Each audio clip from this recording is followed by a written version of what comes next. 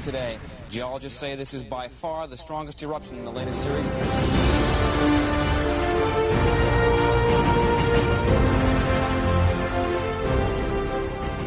Welcome to the Outer Limits of Inner Truth Radio Show. OuterLimitsRadio.com. I'm your host, Ryan. Today we are going to be doing a introspective interview with and forensic soul analysis on Miss Pamela Paige. Miss Paige is an individual who's thriving in 5 different careers. Photography, acting, real estate. I mean, she's just doing it all. She's so driven, and she has this spirit where every time I've observed her firsthand around people, she elevates people. She drives people. She makes them better than where they are, and I think that a lot of people look to her, and she just has a very strong energy. And I want to do this interview with Miss Paige because you can tell that she's going to be very, very, very famous soon. So I want to get her before she reaches that big point and we can no longer talk to her, and they cite this show as a good reference. I have to tell you this, Miss Paige and I are relatives. We're not blood related, but she's basically a family member, and I've known her for a very long time. So I've seen her continue to thrive and be very successful, and it's a great honor to be having her on the show today. So without further ado, let us begin today's show on Miss Pamela Paige. Our special guest today on the Outer Limits of Inner Truth Radio Show is Miss Pamela Paige. She is an artist. She is a photographer. She's an entrepreneur. She's an amazing real estate expert. And she's also a person who's very driven. She's somebody who's accomplished a lot and continues to accomplish a lot. Very artistic. Always involved in a lot of big events. So, Miss Pamela Paige, welcome to the program. Thank you so much for being with us today. Thank you guys so much for having me. I'm really excited. Excellent. Miss Paige, there are people who want to succeed, who maybe they don't put the time or effort in. What makes you so driven that you're succeeding in all different aspects? Because, you know, you're succeeding in multiple fields of industries. Well, I haven't always had this much success. The success I've had thus far is just due with trial and error and never giving up and just continuously driving forward and gaining knowledge and surrounding myself with the right-minded people along the way. Okay. So what a role it has, can you go a little more about your drive? Like, what is the driving force behind it? I mean, why do you decide to put a lot of intensified efforts in while some may not? Like, what is the driving force behind it? I think it's just the way I was born. I've always been up to no good and shenanigans and digging deep and wanting to find answers, and enough never seemed like it was enough. Being satisfied, I'm satisfied for a little bit, and then I get bored and I want more. So it's just something that I've always been like since I was a little girl. Okay, so everyone, I guess, is born their own certain way, and you're naturally born driven. But what are some of the ways that you could teach people to be driven? What are some of the ways that I guess that you would recommend that people can tap into their inner drive, or to become more motivated or more driven to take on their own challenges and own dreams? Man, that is a good question. So as a senior agent at my real estate firm, I had a team of about 30 people, and I tried so many different ways to teach this group of people of all different backgrounds and upbringings, and I have to say there's only 2 or 3 people in the room that had drive, and I just don't necessarily know if it's something that you can teach. Either you want it or you kind of want it, and kind of doesn't count. I just don't know if it's something that can be taught. I don't know the answer to that. I wish I could tell you something. If you have any sort of input where you can teach me, because you're also as driven, Ryan, you're very similar to me. I've had numerous people ask me that same question. Like, I don't know. Like, I'll answer the phone at 12 o'clock at night. That's the difference between someone else saying, no, I don't want to answer it. I'm available. Okay. But, you know, I'm kind of curious about this, that you ask people on average, and they said, you know, do you want nice things? Do you want to live in a great house? Do you want to have this, you know, amazing life? And I think they say yes, and then you ask them, I go, well, what are you doing for it? And it's one thing I noticed about some people is that they're really into the lottery. They're waiting. I guess they're interested in having it get handed to them.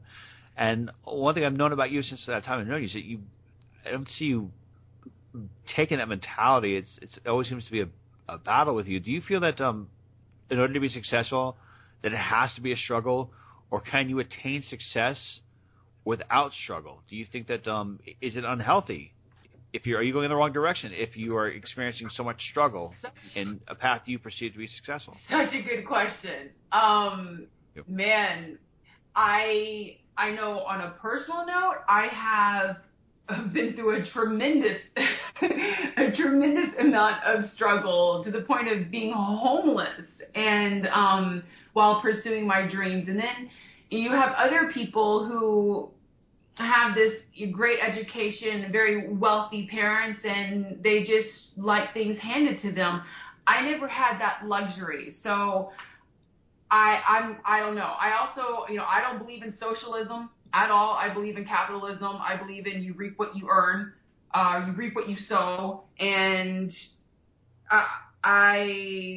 it's just the way I've been raised. I mean, even when I was growing up on my farm in Texas with my parents, every single season we would plant the grounds, and we're talking a huge ranch.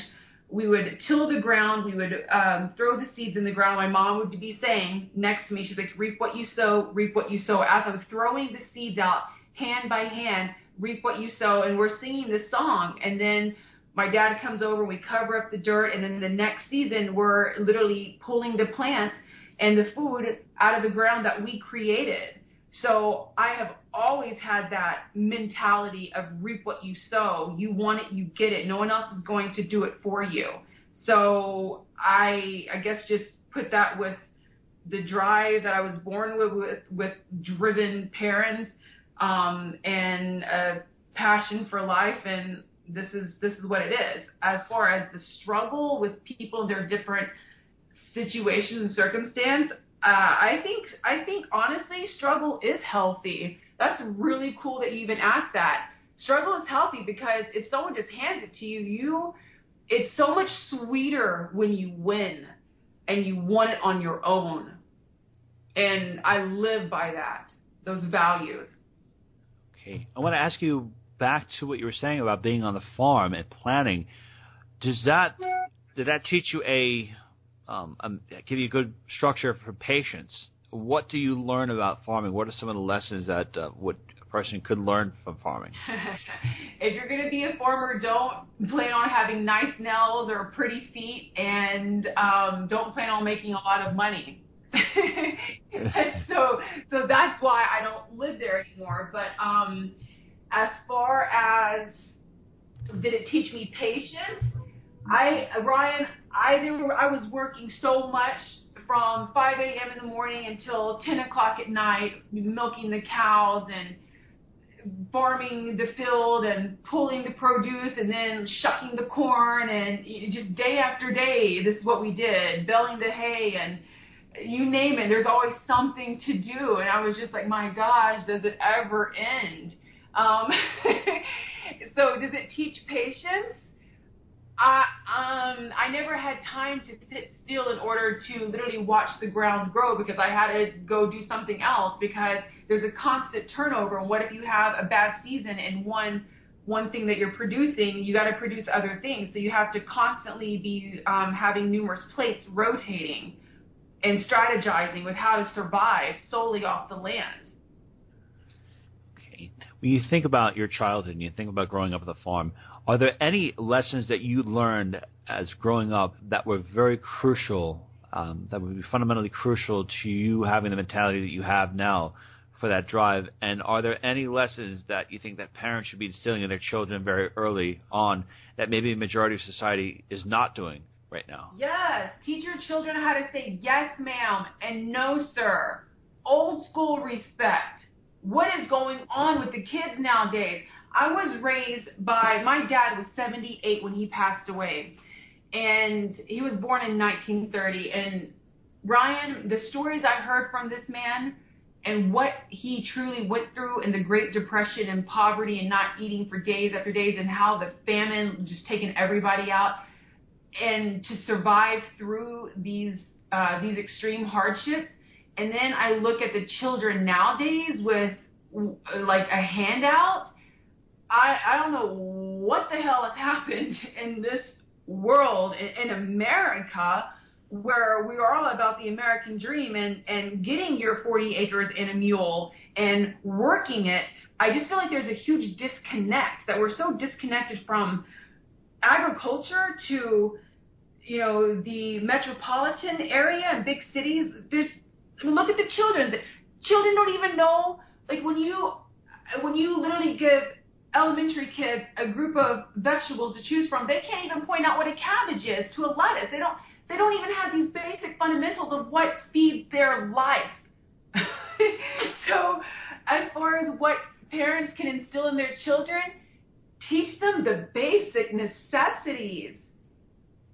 Okay, so teach them the stuff where food comes from, manners, basic things. Mannerisms, man. Like, oof, just a simple yes, ma'am, no, sir. I would get backhanded if I disrespected my parents real quick. I wouldn't eat the food that I helped plant.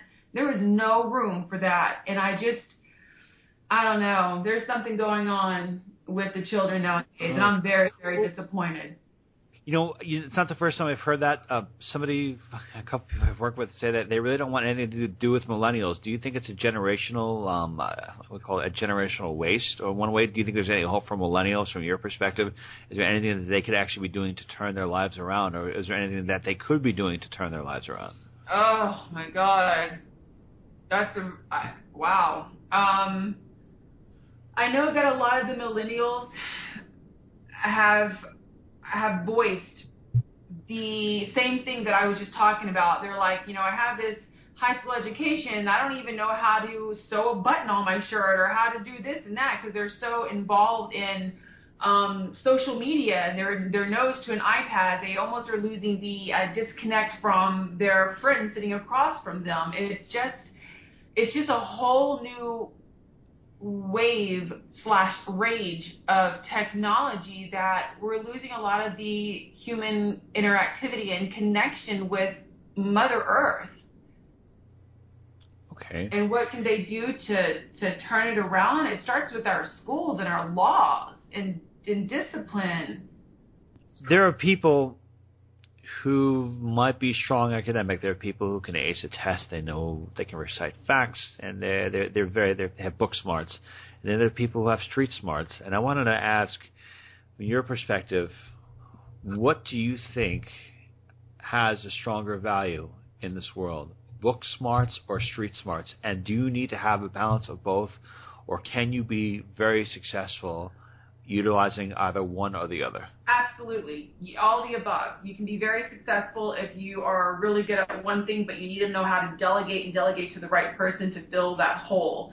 Or, in like my case, I'm very good at both things. So I like to have that knowledge about running my own business, from being street smart and book smart. But yeah, you can definitely have it all. You just got to be smart enough to know how to delegate and do it with precision and choosing that person correctly. One thing I've observed about you over a number of years is you seem to have a very warm way of persuading people to get excited about projects that you're working on. I mean, you've worked on, I don't know how many projects and how many events and how many movies, and you've been the person, as it was orchestrating crews of hundreds, and you've gotten people so involved and so pumped up. And the question I have is, how does a person sell others and get others excited about their vision? What are some of the ways that you've presented visions to others, and what are some of the ways that you've gotten people excited about your vision? And actually, how can that same principles and skill sets be applied to others who wish to do the same thing, Pam? Good question. Thank you for asking. You. Oh, yay. What a fun question to answer. Okay, where do I start? I'm honest. I'm honest, and I do everything with such vigor, and the projects that I create are so unique. And I mean, my logo that I use for my photography is Pamela Paige, something different. I always go for something different that's so outside the box, where people are just taken by surprise by what it is, because it's so unique. And just really having thorough plans, from storyboards to whatever I need to do with materials to present so I can paint in a picture for people. And then I just align myself with the appropriate parties to make that happen. Because so you're saying you do things, even if you're doing a business-related project, you do a visual storyboard of it, even if it's just something? Oh, yeah. I visualize it in my head first, and I strategize. I'm like, does this make sense? Is this worth my time? How am I making money? And can I impact the world doing this? Pam, when you present an idea to a group of individuals and you want to get them excited about it, what are some of the main principles behind every idea that you do? You said that there's 3 rules or 3 key ingredients, or maybe more key ingredients, before you decide you wish to go forward with an idea. Absolutely. I always visualize the product and strategize if it's going to be able to impact the world. Will I make money? Is it going to be worth my time? And will other people be affected by what I've created? When you say affected by it, what do you mean affected? I like people to be affected by what they see. I don't want them just to look at something I've created and be like, oh, well, and not remember it. When people see what I do, they remember it because it is almost either a slap in the face visually, or it's a tickle on the ribs, with some slapstick comedy. It really just depends on the current mood I'm in when I create.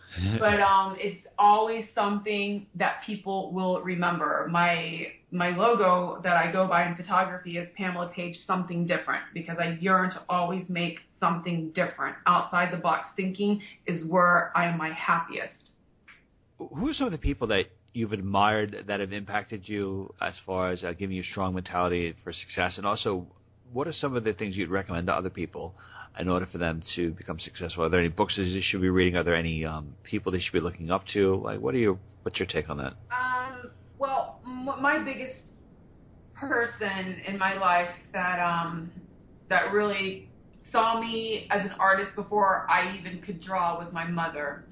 My mom was, she was fierce, a fierce woman to deal with, and in a good way. She didn't take anything from anybody.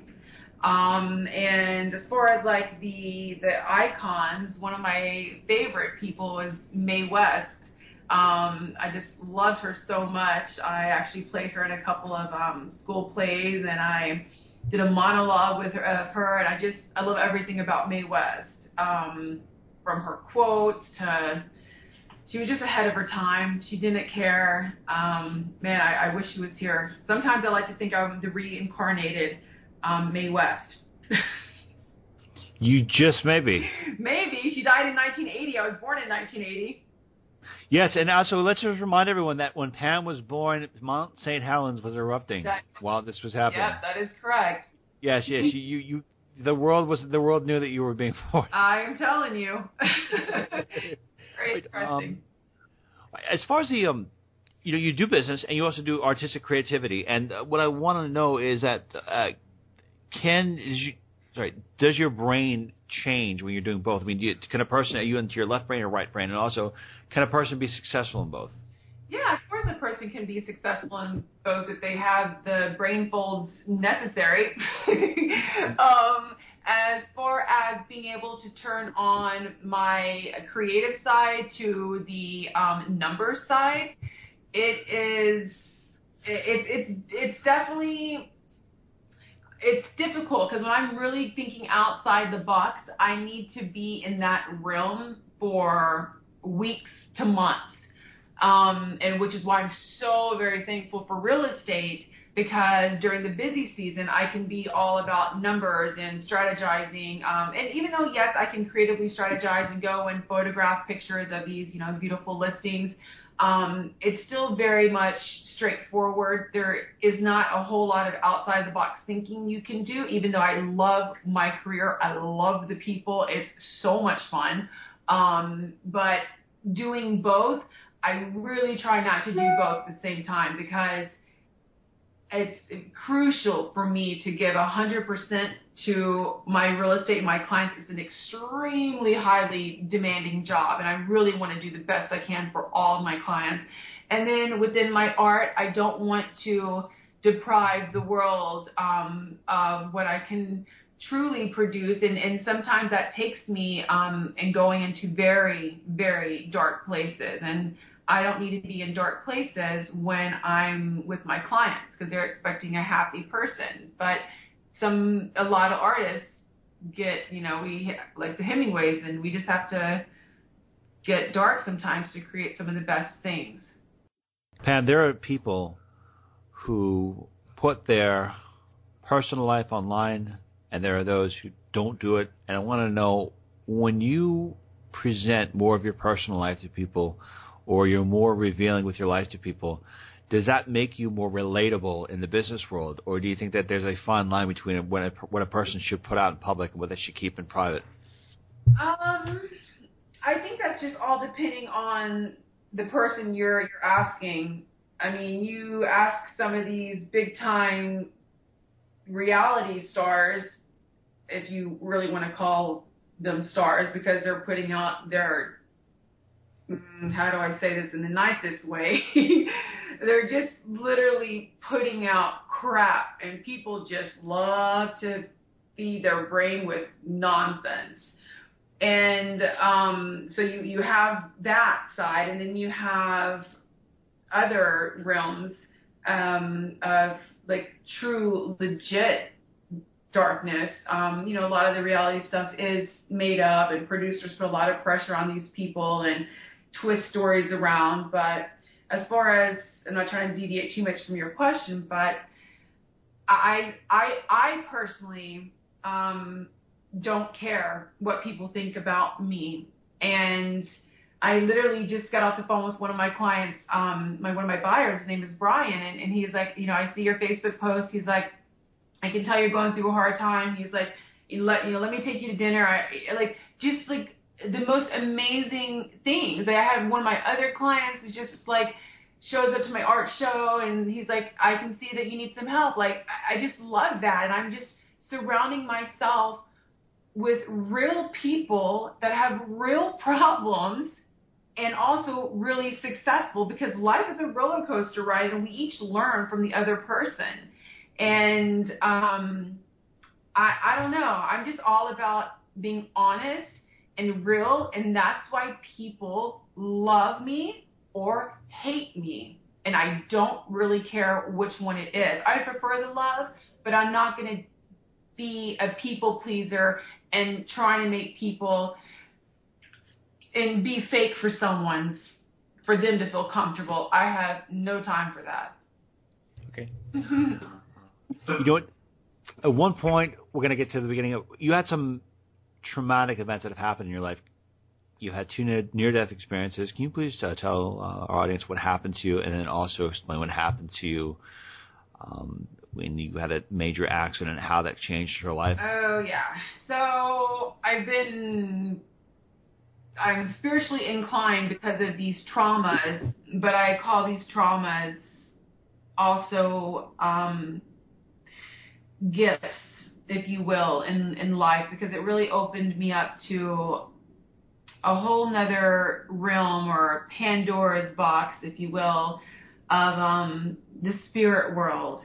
When I was 8 years old, I had an out-of-body experience. I drowned in a swimming pool. I was not aware of how to swim, and I witnessed my body floating, detaching from myself, floating up into this white tunnel, and I was literally, and I flipped my spirit body over, and I'm looking at the people jumping off the diving board onto my head as I'm floating down, gasping for air, and I just feel such peace and no pains or anything. And then I watch someone jump in, grab me, and pull me out, and they have to resuscitate me. And then my spirit comes back into my body.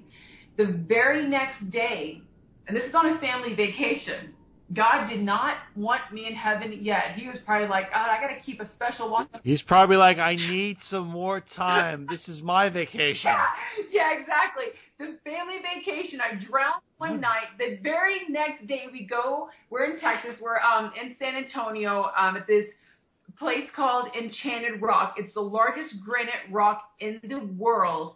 And I'm reading my map upside down because I don't really know how to read. I'm only 8.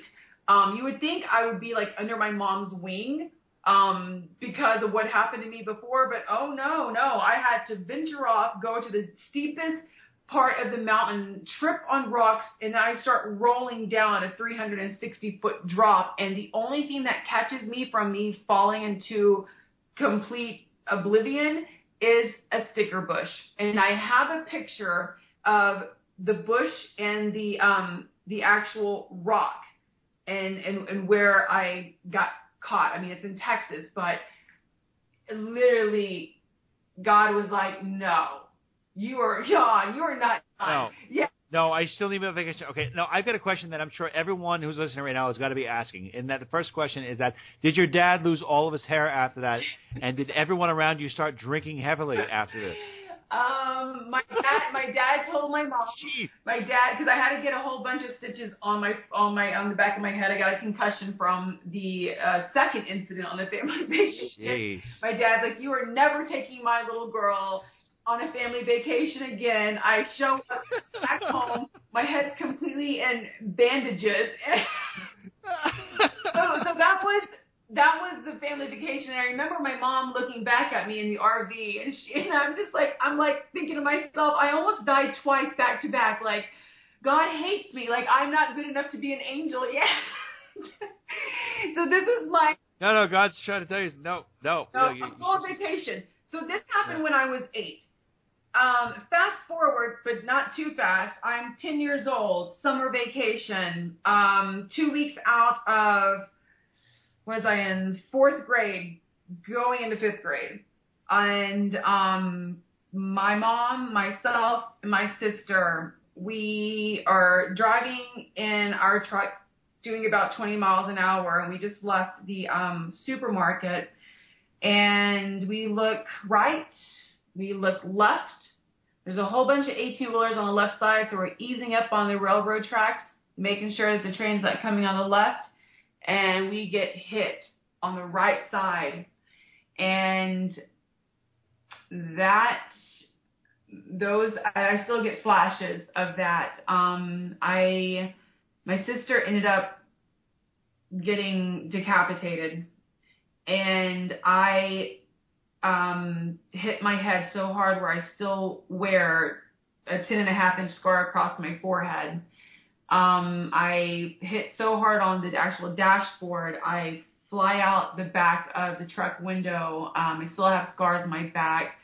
Fly 364 feet where I almost hit right under the train, but instead I hit on the rocks and just lay there while the train comes to a screeching halt. My mom gets thrown out of the truck, and I don't get knocked out. I'm in complete shock, and I'm trying to get up to run to my family, and I can't because my foot is completely just dangling off. So I'm dragging my body to them, screaming for them, and it's just, man, Ryan, they had the EMS, literally the EMS was on the other side of the train track, so they couldn't even get to us.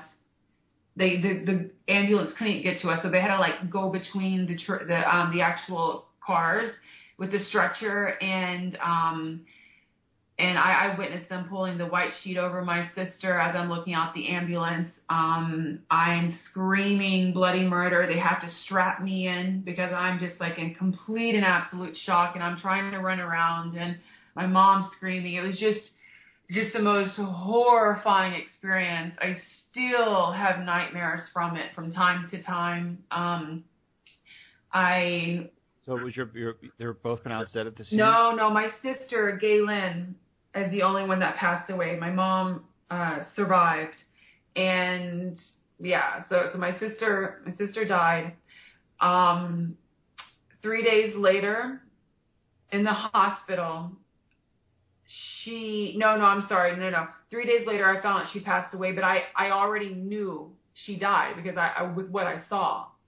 But it was just such a shock to me. And then after I got released from the hospital, I couldn't make it to her funeral, and it was day 10. I had this dream, such a different dream whenever I'm connecting to the other side compared to my normal dreams. And I have very elusive dreams, but it's just a different feeling. And this time I had long blonde hair and I was sleeping, and I have a dream that my sister and I are riding bikes together, and she came up to me and she yanked my hair, which is what she would have done. And underneath my bed, Ryan, my hair gets yanked. I jump up. I get goosebumps down my neck. And I knew my sister was in the room with me, telling me she crossed over. And I'm like 10 years old. And I just knew these things. And I do consider them gifts, because most people, even as Christian or whatever religion they are, they'll search their whole entire lifetime to get to experience some of these amazing experiences I've had with different spiritual entities. And I'm so confident that there is a life hereafter, which is apparently why I'm on your show, for the Outer Limits. But yeah, man, these are all true accounts. That's amazing. Now, that whole experience, just if you look at that, in that one event, what did that do fundamentally to change your perception on life for the rest of since that time? Well, how did that impact you? I'd say that maybe the two biggest things that it did impact you. Yeah, definitely. Life is short. Kids are mean. That's what I found out. Were kids were taunting you? Yeah, like I got bullied so bad when I went back to school. It was horrible, Brian. It was so bad. I can't even believe that parents would allow their children to be like that, because they were bullying you because you said your sister died in a train crash? Yeah, because their parents were talking all this smack about things that weren't even true, because they had nothing else better to do in this small little town but just talk nonsense. And you know, with their parents' mouth, it rubs off on the children, which brings me back to with the millennials, like what's going on. Look at the direct source. Look at the parents. Question is, ask the parents what's going on. So, yeah, that I was bullied, and it was the start of a very long, hard life for me after that. Up until now, because things change, and yes. Well, when this thing happened, did you have an increase in sensitivity, a metaphysical insensitivity? Were you able to perceive spirits? Were you able to be more sensitive to others' feelings in ways that you hadn't been before this event had occurred? I was always hypersensitive when it came to animals. I'm very, very hypersensitive in their feelings. Remember, I was raised on a ranch, so me interacting with other kids was just only in school. And, but, you know, for 8 years, I wasn't really around a lot of people or socialized because I was on a ranch. My friends were my animals, and we had a great time together. So, but being sensitive to animals and being able to read animals and their disposition. My mom was a dog groomer as well, and she was very great, just amazing with animals, like the dog whisperer. And she always told me, she's like, I could always read animals. She goes, but I can never read people. And she goes, that's why I choose to be around animals, because I'll know if they're going to bite me a person. I'll never know if they'll stab me in the back. And just with that alone, taught me how to read animals and I couldn't understand how people couldn't be as genuine and as having unconditional love such as animals. Like, I always had that as a little girl, and that's why my mom kept me away from people, because she said people are mean and cruel and you don't have that in you. And she told me I just didn't, because I wasn't raised like that. And yeah, so when I went back to school, I had to endure a lot. And then I didn't want to go home. I didn't want to be crying to my mom because she was going through some trauma. She just buried her child, like just cruel. And it really taught me to defend myself. I got into many fights in schools, and because I realized that being a nice person and crying and praying for them wasn't doing it. I literally had to beat people's ass to get off me. And then I developed a different persona of this like badass person. Don't mess with her. She's raged. And why am I raged? Because you guys are pushing me to a point of no return at the age of 10. Pam, those kids that should have been vacuumed out of the womb had they, I'm not making any friends today. I don't care. Yeah, you taught me. I don't care. I'm like, it's a lesson learned from Pamela Paige. If they had not been bullying you, would you have ever developed that sense of fighting? And do you now feel that sense of, that development of your defending yourself served you very positively throughout the course of your life? Absolutely. Okay. Without a shadow of a doubt. I am so thankful for them. And many of them I'm still friends with on, through social media platforms. And I look at their life and I look at mine and I just said, thank God for you and what you did to me. Thank you. Did you make peace with them? Have you brought peace to a lot of these people? Made peace with these people? Yeah, my peace is in my success. But I mean, have you individually told those people who created that pain for you? Have you forgiven them, and have they sought your forgiveness for what they did? It's never really discussed. I also, when we're growing, we all go through different periods in life. Your brain's not quite as developed. We are the product of our environment. Who knows? They probably were going through hell at their house. So I don't know. I mean, of course I forgive them, and I'm honestly thankful for the pain that they caused me now, because I probably wouldn't be this strong, independent woman as I am now. And speaking of strong, independent women, you mentioned Mae West before, but are there other people in the modern era that which we live in that you would define as strong female archetypes, the ones that people in our generation could look up to and see? Of course. I mean, of course we have the staple, Angelina Jolie. What that woman has done, will do until the end of her time, and the story that is going to be told after she passes. Wow. What is it about her that you admire so much? Just her love for all people. And her actions, not just her words, how progressive she is, how she adopted a child before she even had a man, and she just is such a strong alpha woman, and she has a heart of gold and so much talent. I just adore her, and she really is a woman that I look up to and just go, wow. That she's somebody. Yeah, it's pretty amazing. And I always thought that you were going to connect with Cameron Diaz too. She looks like somebody that you guys are like. Oh yeah, how could I forget about my girl Cameron? Definitely, I finally got to meet her. Everyone thought that we were twin sisters. Yeah, I think you guys are twins. I always thought that you guys look very similar. And we actually talk the same. Our demeanor is the same.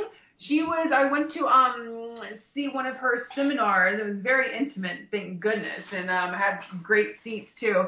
And she was talking about her the body book that she just released, and just her demeanor on stage. I mean, she literally was up on stage flipping people off. She's just funny. She reminds you. I saw a lot of similarities here. We have to see if you guys are connected on some kind of soul level. We only have time for two more questions. And one of the questions I want to ask you is if there is a person who has experienced a traumatic event or has experienced hardship, what do you recommend for them to heal and to recover and to kind of push their life on a path of progression of happiness and healing? Good question. I can only say this because I'm going through it right now. And I am trying to mend my heart And thanks to you and your show, I was able to do a remote healing with Jeff Casper, and I literally felt him working on me. I think he's in Colorado. I'm here in New York, and I literally could feel him working on me. And I have a Skype call with him because I want to know how he did it. Like, it's just, to me, metaphysics, the coolest thing. And so I'm working on repairing my heart, and I went to this spiritual healer. She practices like all these Native American techniques. And man, Ryan, after I got done with her name is Anya. I give you her information. Oh, Ryan, I felt like I was levitating. I felt like I literally just skimmed across 6 inches off the ground to go and talk. Yeah, go ahead. So you think that somebody should do this, that they should contact Jeff Casper, they should contact, I mean, these things are applying to you, but in general, what kind of person do you recommend that they seek out?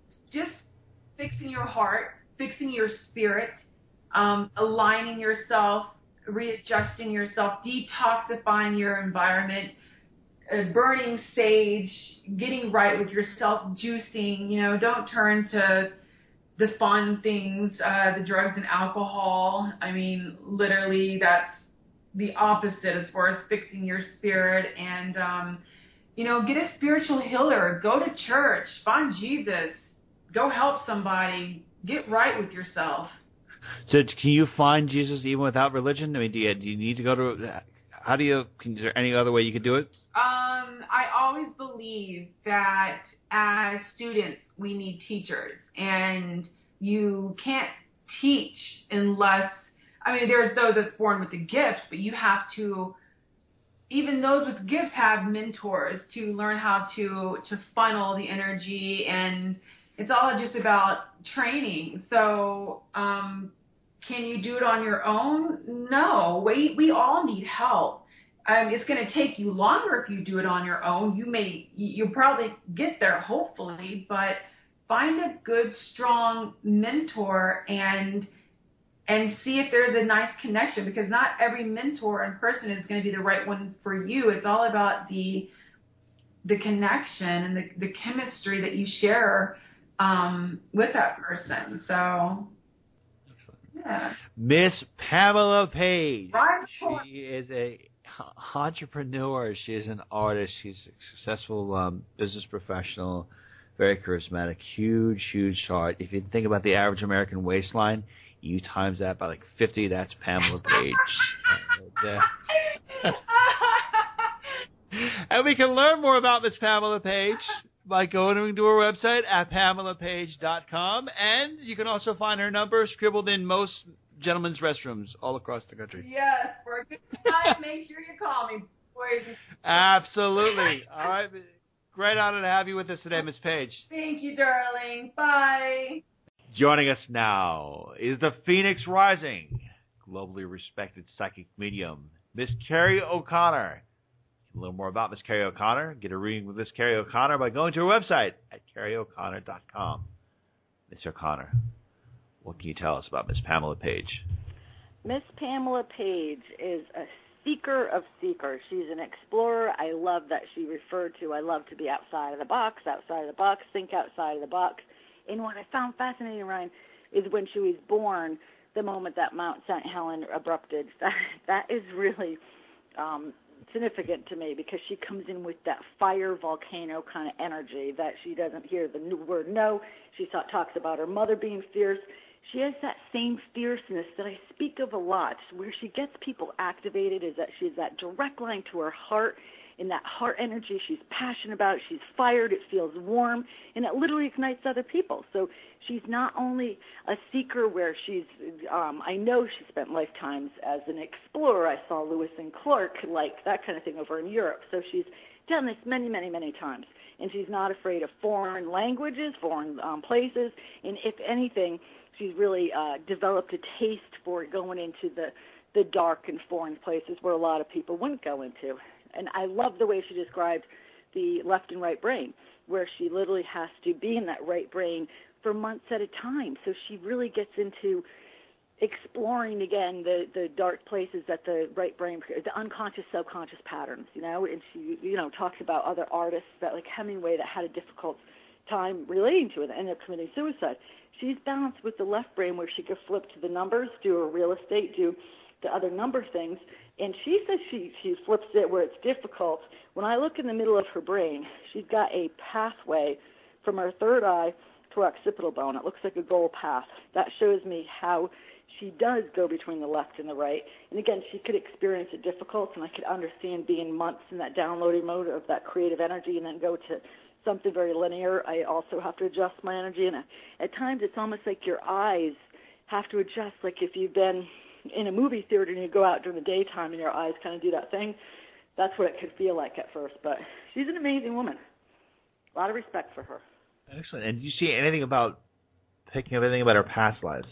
I thought it was interesting that she wondered if she was a reincarnation of Mae West. I'm not seeing her as a literal reincarnation of a Mae West, but she definitely had time in the theater before that wasn't too far back. It was right during the change of the century where she was an outside-the-box thinker. I'm also seeing her taking roles where she was a female and she dressed up as male and even got male roles where she tricked the people. It's almost like the opposite of that Tootsie role, that Tootsie movie. Yep. That guy that he was dressed up as a female. I think it was Dustin Hoffman. Yeah, there you go. So she's done that, and that's in her energetic history. And again, it was toward the beginning of the 1900s, and then she was got found out about it, and a lot of people like energetically, symbolically stoned her because they felt betrayed. But she set a seed, and in this theater that is still having the effects to this day of people being backing themselves up when they have a role and they have to go outside of the box. That backing up is so important because that's the difference between achieving something and not achieving it.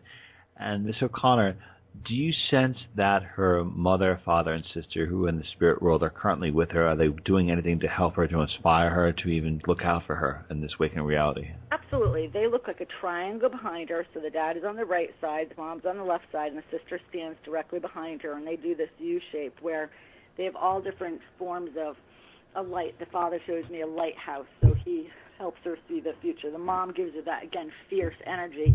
And where their sister lines are, it's right in her blind spot, but it gives her this soul support where whenever she feels, again, especially emotional or lost, she helps align what I call the inner compass, and that aligns us to our inner self, our own guides, our own higher self, the celestial world, and they really help with that.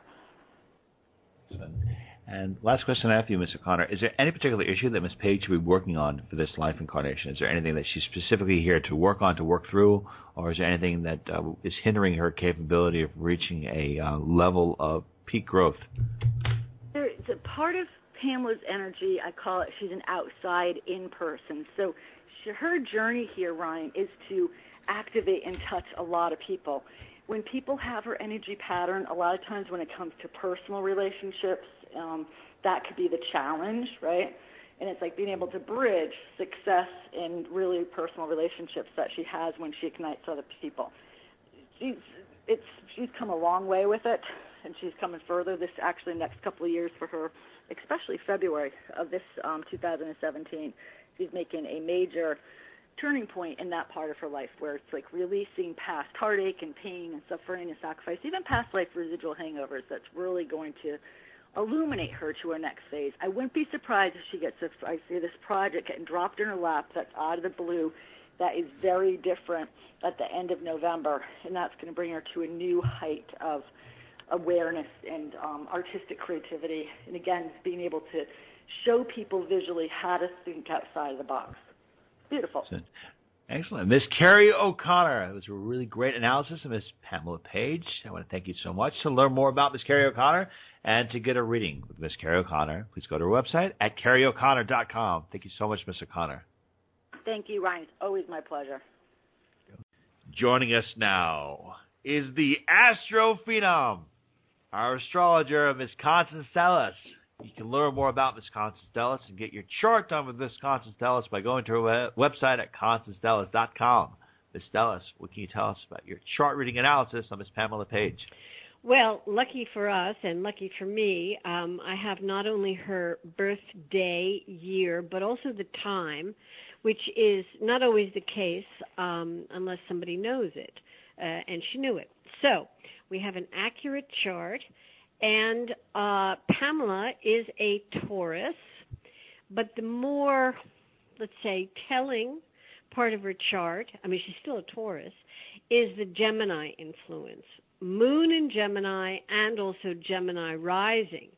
So for the little bit of the interview that I listened to, you were asking her about her drive, and she said, well, I just get bored. And that is the hallmark of the ever restless but eternally interested in things Gemini. So with her rising sign and her moon sign in Gemini, she's multi-talented and will always be so, and always looking for different ways to get her message out, and that would be in many different directions. And the Taurus, so she also deals in real estate, correct? Correct, yes. Yeah.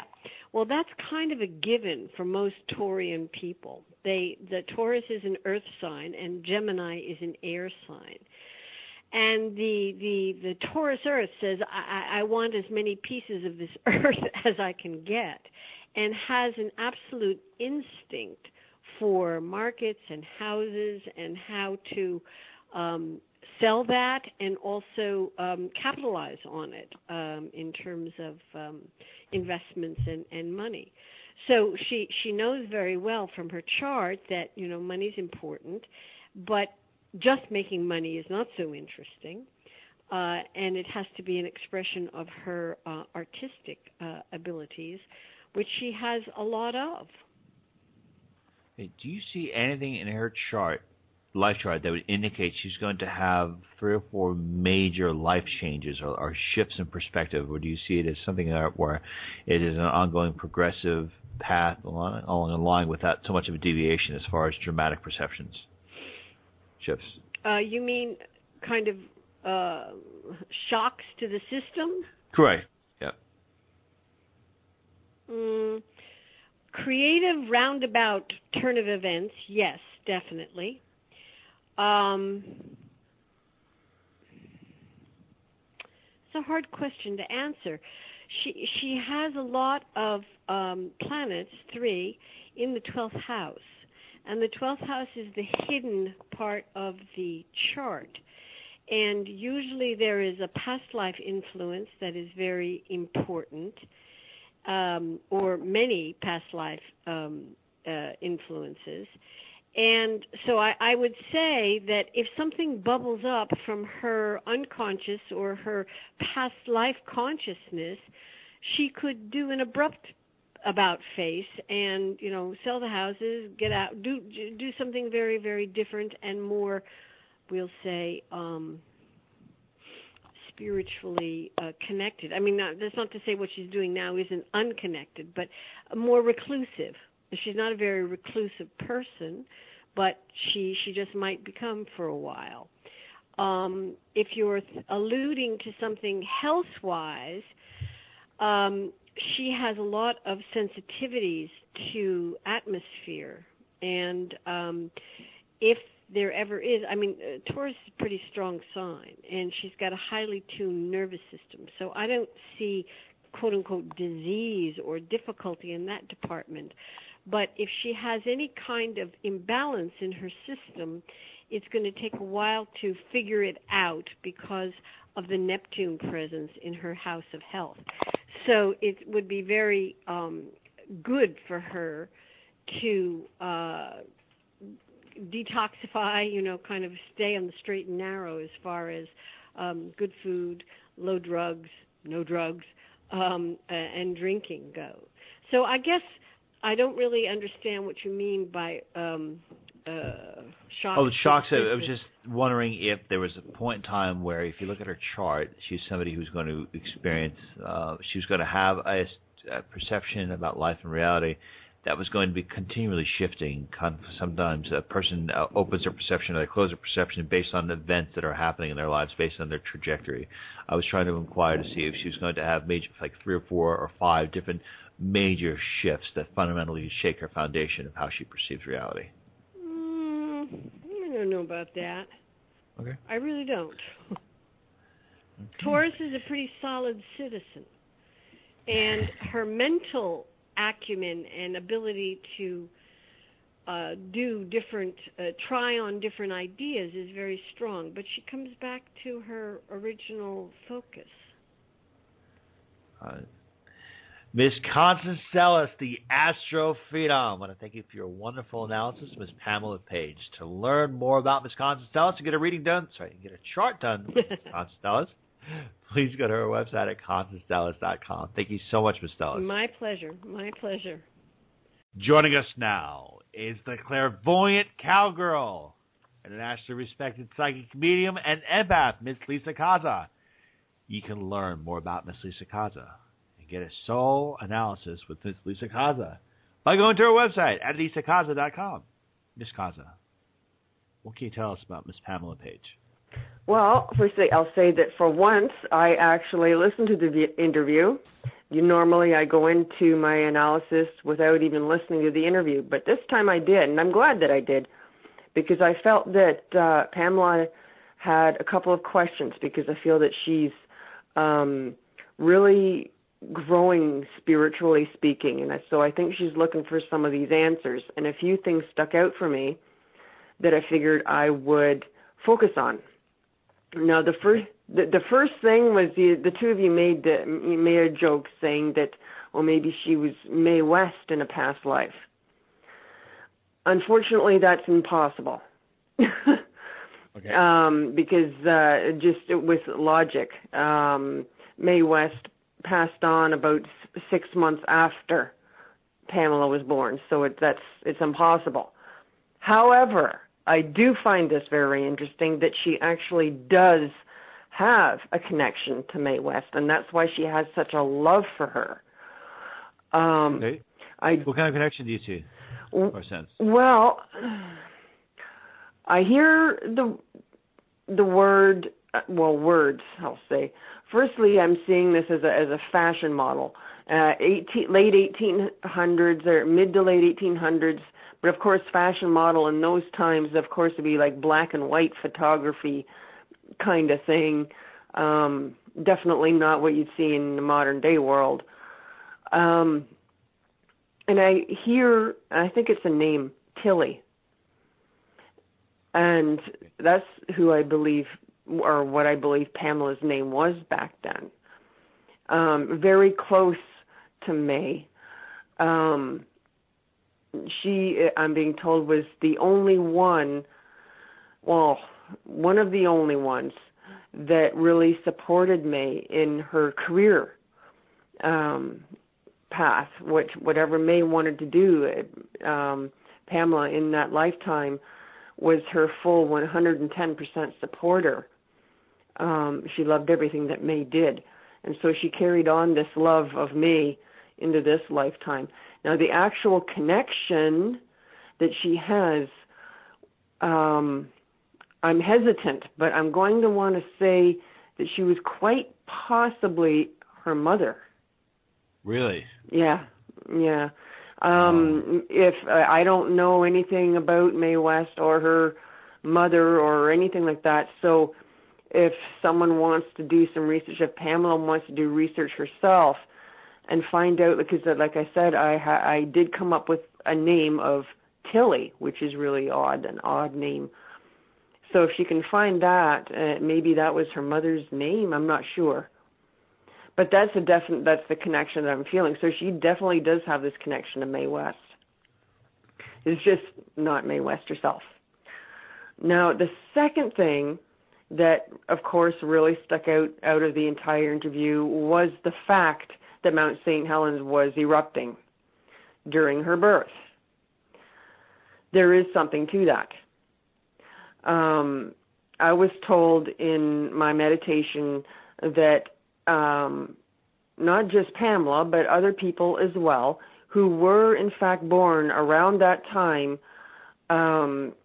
what was happening was they were basically, in basic layman's terms, they were going to be taking on the personality traits of what you would see in terms of like what a volcano represents. That sounds a little bit confusing, but I'll explain in a minute. I'll fit the pieces together in a second.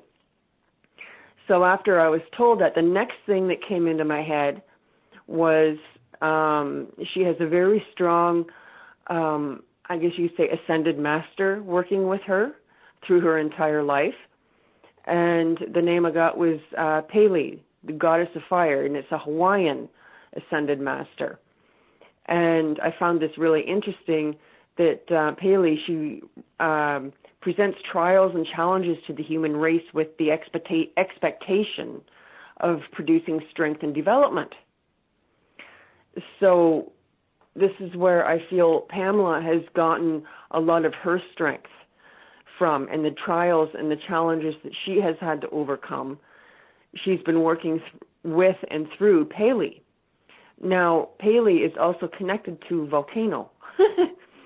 That's how I connected the dots there. So if you take that into consideration of her I guess if you want to call a spirit guide, that's basically who it is for her, an ascended master. Now, I try to explain what a volcano represents metaphysically speaking. Firstly, it incorporates all four elements, earth, air, fire, water. So that means the person is very well grounded and very well rounded on top of that, because they have elements of all four elements. For example, earth would be to remain rooted in our foundational beliefs. And take a look at Pamela. She is very, I don't want to say old school, but she's very much like me. She considers the strong morals, the strong values, and how life was back in the day this way it should be today, and I fully agree. And then air, it can make you ask yourself questions like, what kind of smoke signals am I sending out there? So, like, am I communicating effectively? Look how she communicates through her art, for example. Just her art alone sends out very strong communication to people. And what kind of effects are there in terms of my thoughts and actions? Another thing that I see that Pamela does quite frequently in all aspects of her work. So I found it very, very, very interesting that she has this connection going on between the volcano and the Pele, goddess of fire. Miss Kaza, when I first met Miss Paige, I guess one of the first things I thought about when I met her, I was like, oh my goodness, this is the reincarnation of Genghis Khan. One of the first things that got stuck out of my mind. Do you see any connection with her and Genghis Khan? I mean, I don't know, maybe personality-wise, or the fact that maybe she killed a bunch of people in the last lifetime, or she was just a warrior or something. I don't know. She just always seemed to have this like warrior aura about her. When I didn't know if that resonated with you. No, I have to say I don't pick that up at all, and I actually wasn't being shown any other past life than what I was seeing in terms of the connection with Mae West, which again, like I say, it is there. There is a connection, but I wasn't seeing anything as her being a warrior. I am getting just now that she was more of a witness to something, some kind of like major trauma and war. Like I'm seeing, so it's like rolling green hills. That to me represents Ireland. And it's going back, I'd have to say 1400s, and I see her with another little girl. So I think that they're sisters, and they're running through these fields, these green fields for as far as the eye can see. And it's like her parents, I believe what happened in this lifetime was that her parents were killed. I do not know how. I'm not seeing that part. However, I am picking up the very distinct attitude of, well, damn you, I'm never going to let this happen again in my life, ever again, and I'm going to fight kind of thing. I don't want anyone or anything taken from me ever again. So I guess I believe that could very well be at least one of the catalysts behind her the driving force behind her, so to speak, in this lifetime. The final question I have for you, Miss Kaza, is this. Miss Paige's mother, father, and sister are all in spirit at the present moment.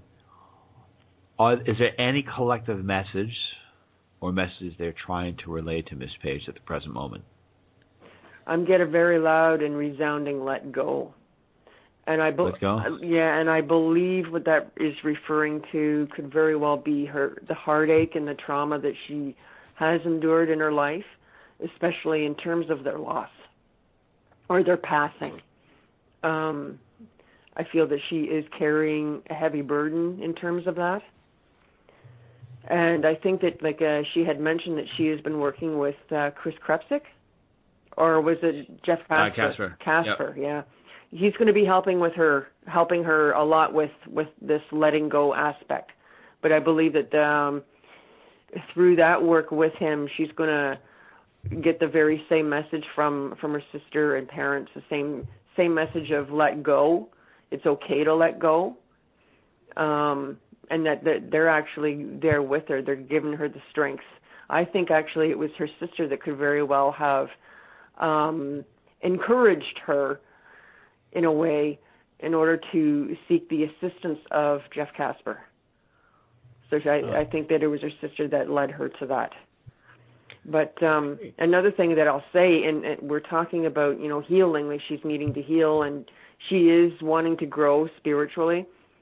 So the message that I'm also getting is because she is, in fact, connected very strongly to the earth, I highly recommend that if she wants to utilize some gemstones and crystals to help her, they will do extremely well for her. She's going to find them very powerful, not just with her own healing and growth, but also in terms of success in business, in whatever path she wants to go. She can make those crystals work like a finely tuned piano if she desires. And the next thing I'm being told, excuse me, is, and this is something I think that she needs perhaps encouragement with. I don't know if this is in her mind right now, but it may be in the near future. But within 5 to 7 years, I'm seeing a book being written, at least one. Like, I'm being told that there's about at least 5, 6 books inside Pamela. And I feel that within about 5 to 7 years, I'm seeing one of these books coming out. And it's going to be a huge success. Huge. Awesome.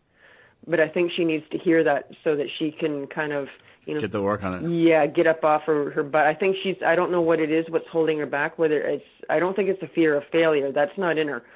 I'm not sure what this is that's holding her back, but she does need that little bit of a encouragement, a little bit of a nudge to get going, because it's very much needed, actually. She's got a lot of wisdom in her, a lot of life lessons, a lot of experiences that should be passed along, that she knows it, but she does need the encouragement to get the word out there. And when she does, she's going to be extremely successful, and I see her traveling a lot as well, promoting the books, doing a lot of speaking as a result. Miss Lisa Kaza, the clairvoyant cowgirl, an internationally respected psychic medium and empath. Thank you for your fantastic analysis of Miss Paige. You can learn more about Miss Lisa Kaza and get a reading with Miss Lisa Kaza by going to our website at lisakaza.com. Miss Kaza, always an honor. Thank you so much for being with us. Oh, thank you, Ryan.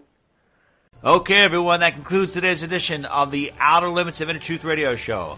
Special thanks to our incredible guest and my sister from another mother, Miss Pamela Paige. Special thanks, as always, to our virtues, Miss Carrie O'Connor, Miss Laura Lynn, Miss Lisa Kaza, and Miss Constance Sellis. To learn more about the Outer Limits of Inner Truth radio show, please go to our website at outerlimitsradio.com. Till the next time we meet, my friends, wishing upon you an abundance of peace, love, and beers. Take good care. Thank you so much for listening.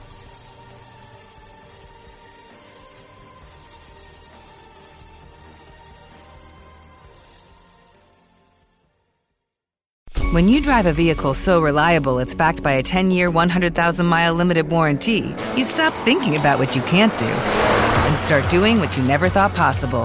Visit your local Kia dealer today to see what you're capable of in a vehicle that inspires confidence around every corner. Kia, movement that inspires. Call 800-333-4KIA for details. Always drive safely. Limited inventory available. Warranties include 10-year 100,000-mile powertrain and 5-year 60,000-mile basic. Warranties are limited. See retailer for details.